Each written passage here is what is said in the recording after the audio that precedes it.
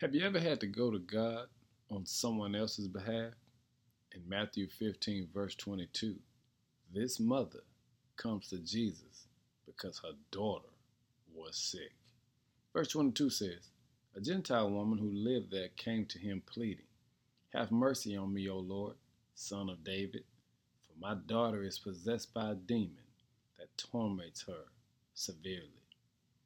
Never underestimate the determination of a mother's love to push against all of the cultural norms to see her child set free. All it took was faith, perseverance, and a willing heart. You see, when the Gentile woman comes to the feet of Jesus, one can hear the desperation in her voice as she's already had to fight through so many stigmas. Stigmas of being rejected by the Jewish community, pushing past Jesus' disciples who wanted her to be quiet and go away, even breaking the protocol for a woman going to speak to a man, especially in public. Let alone here she is, trying to speak to Jesus, who's probably the most famous person of his time at this point.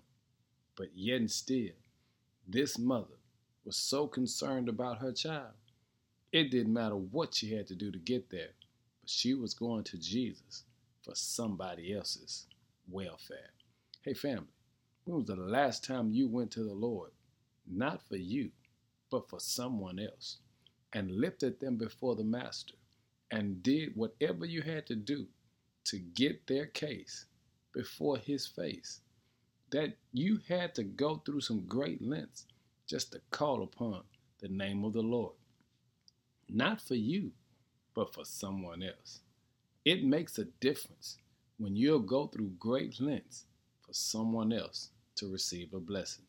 Hey family, take a chance and ask God to heal somebody else, to bless somebody else, to turn someone else's life around, to change their situation. I mean, every now and then, all of the prayer shouldn't be about you. It's important that we understand how to be intercessory prayers. And this Gentile woman, on behalf of her daughter, broke the rules, broke the protocols, because her daughter was in need. Ask yourself, who's in need that I need to lift before the Master? Today is not about me. It's about me finding someone else to lift before the throne of grace.